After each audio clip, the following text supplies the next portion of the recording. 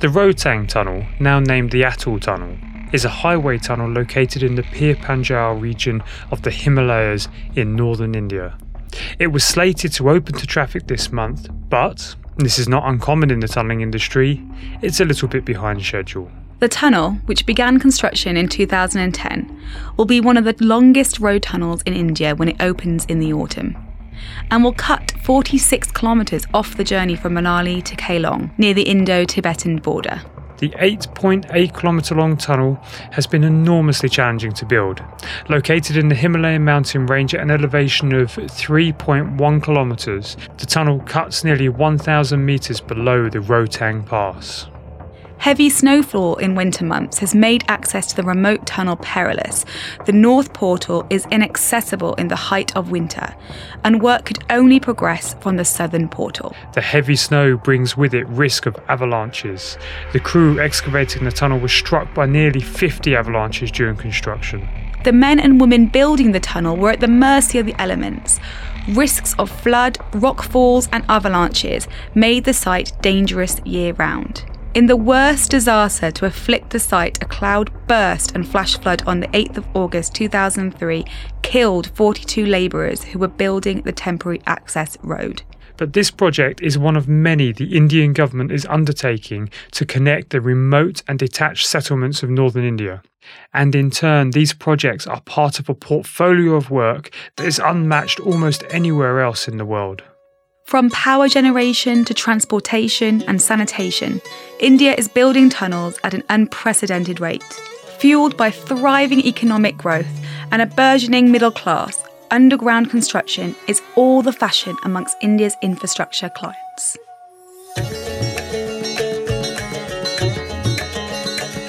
Hello and welcome to the Tunnelling Podcast. I'm John Young. And I'm Rhian Owen. In this episode, we are taking a dive into the Indian tunnelling market to understand what is driving the growth in tunnelling, to see what opportunities exist for tunnellers, and hear how young Indian engineers are being drawn into a career underground. In a world before COVID-19, if we wanted to do a country report, the first thing we would have done is booked a cheap flight and a budget hotel and gone out to meet the locals. As it stands, we have Skype and we have Sandeep Nirmal. Hi, John. Thank you for having me here at the podcast today. Sandeep is chair of the Tunnelling Association of India's Young Members Committee. We wanted to chat to a young tunneller to get a sense of how tunnelling has captivated the country and how the flurry of new projects is inspiring a generation of tunnellers. Well, the generation I belong to has seen lots of changes, majorly because India has gone through a rapid economic and industrial growth. So what we have seen in last 20 to 30 years is that people moving from primary activities to secondary and tertiary activities. Over the past few decades, there has been a shift in India's economy away from agriculture and towards manufacturing and service industries. These secondary and tertiary sectors are necessary to support the onward development of the country as it creates a new middle class. This has brought movement of people from villages and small towns to big cities, resulting in a rapid urbanization. So we have seen a rise in use of technology, rise in industrial growth, economic growth, manufacturing output, and service sectors taking a lead, which has also resulted into quick construction of metros and fast transportation systems. Developing economies around the world are facing similar transitions, and with urbanisation comes the need for mass transit systems. However, India, with a population of 1.4 billion people, is seeing this change on a whole different scale. Rapid urbanization and rapid growth has put pressure on the infrastructure sector to provide means of transport which are faster and more efficient. We can see an example of Delhi Metro Rail Corporation to understand how the confidence of clients has shifted in infrastructure. So when phase 1 of Delhi Metro was being proposed It seemed like a fairy tale to have such an efficient transportation system in such a busy city. Government has issued some funds and public was excited. But most of the work that was proposed was either elevated or by using cut and cover methods to do the underground work. Once the phase 1 of Delhi Metro was successful and clients and governments got confidence from the output of the infrastructure project we have created, the phase 2 was made even more ambitious and clients were more confident to go to poured methods of tunneling and having minimum disruptions over ground. The concept for the Delhi Metro mass transit system was first conceived in the late 1960s, but it was 25 years before the Delhi Metro Rail Corporation was created, and only in 1998 did work begin on Phase 1. At the time, it was almost impossible to cross the city. The population of Delhi had exploded from just over 3 million in the late 1960s to 14 million by 1998. It now stands at 30 million people and is projected to break 40 million by 2031. Neither Delhi nor the rest of India has much experience in metro tunnels in the 90s, and so there was not a great public or client confidence in tunnelling under the city. And with much of the population still working class and poor, there was not much resistance to the massive disruption caused by above-ground construction and cut-and-cover tunnels of Phase 1. Phase 2 brought in tunnel boring machines and NATM construction methods to bring in the new technologies and updated skills into the project.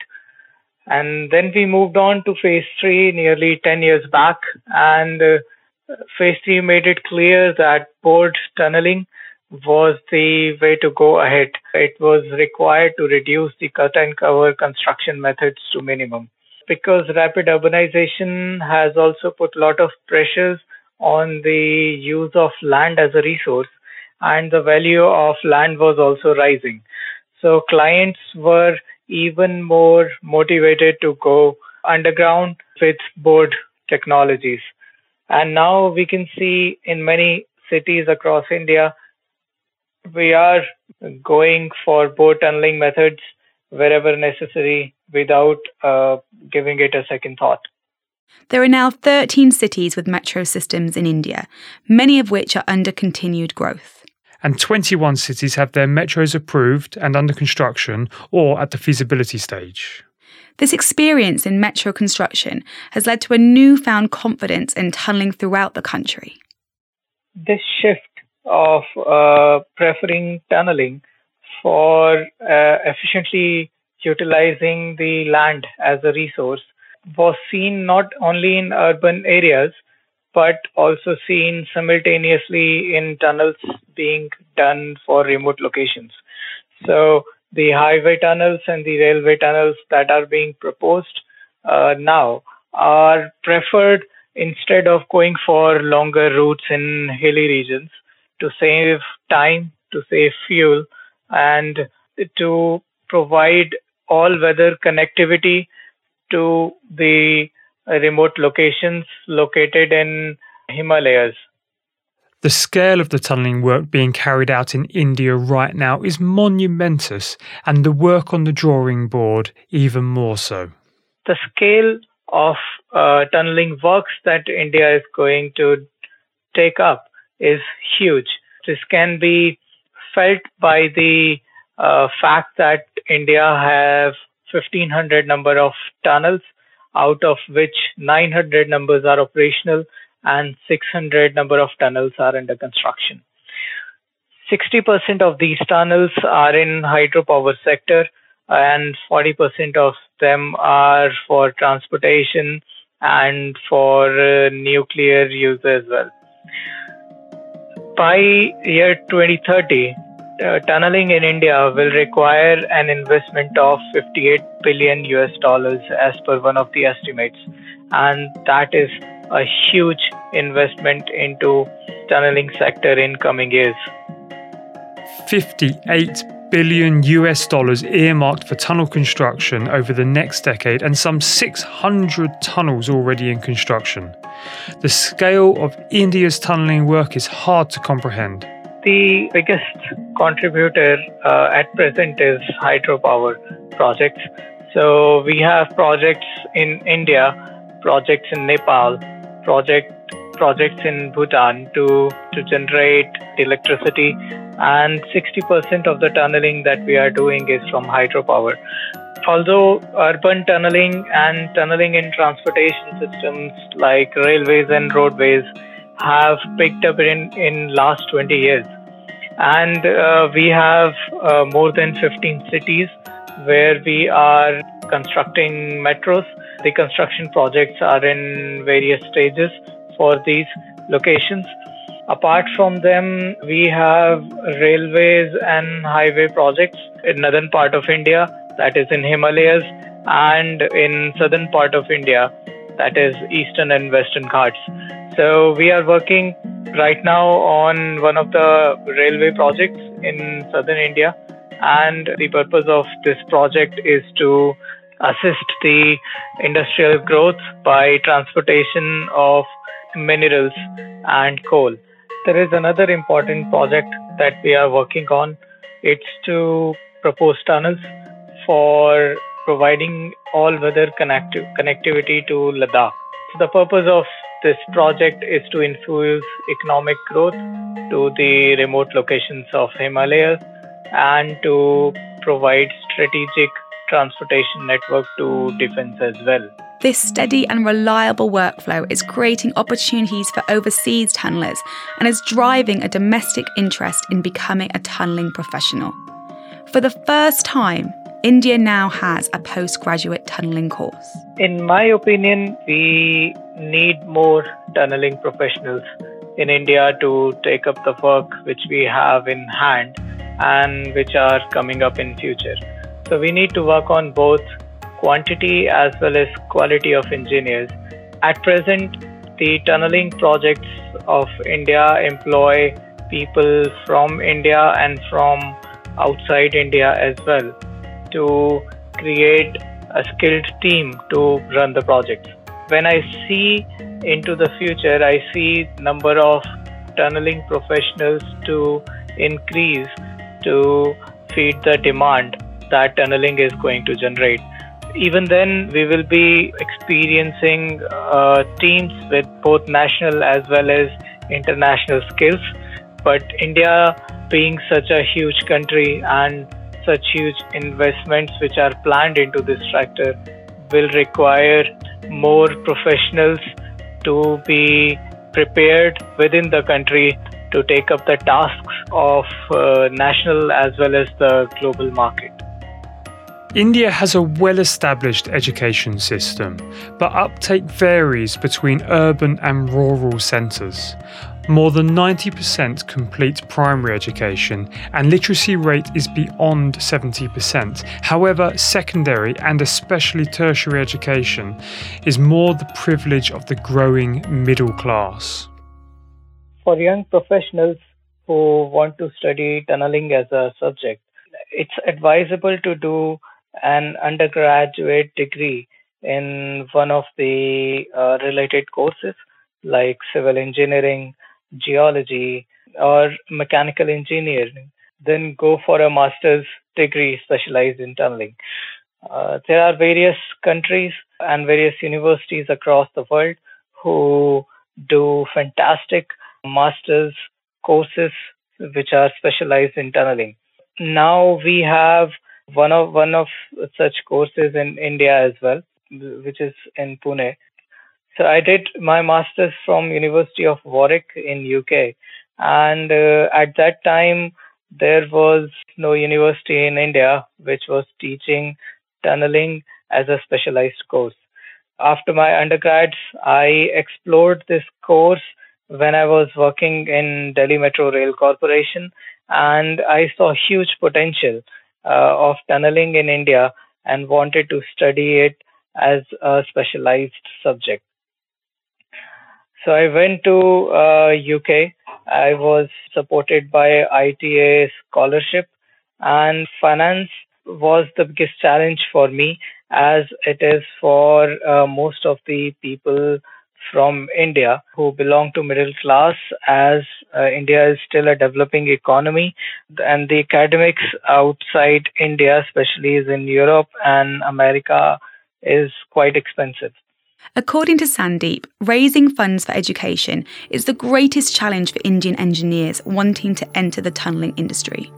Sandeep was supported by an International Tunnelling Association grant, his own savings, and money his family raised for him. So at the time when I was applying, there were 3 universities across the globe which were supported by ITA to do specialized course in tunneling. I went through the details of the courses, and I found that the one run by Warwick had a good overview of everything that we do in tunneling. The Warwick course is a popular choice for international students because it does not focus purely on the local geologies and preferred techniques, but it also covers a large range of tunnelling skills, from soft ground tunnelling to hard ground tunnelling with TBMs and spray concrete lining. It delivers exposure to a broad mix of tunnelling challenges and prepares students well for a nomadic tunnelling career. And to my advantage, it turned out that more than 30% of the lectures are delivered by the industry experts, which gave an exposure to good practical experience from the industry, along with the theoretical knowledge that we gained through the university curriculum. And I was mentored by Dr. Benwa Jones and Dr. Alan Bloodworth. This engagement further continued with BTS, and BTS provided me with immense opportunities to network with fantastic people and to learn about amazing projects that were happening in UK. Sandeep's time with the British Tunnelling Society had a profound impact on his career, and returning from the UK, he quickly became an active member of the Tunnelling Association of India, where he would create the TAI Young Members Committee.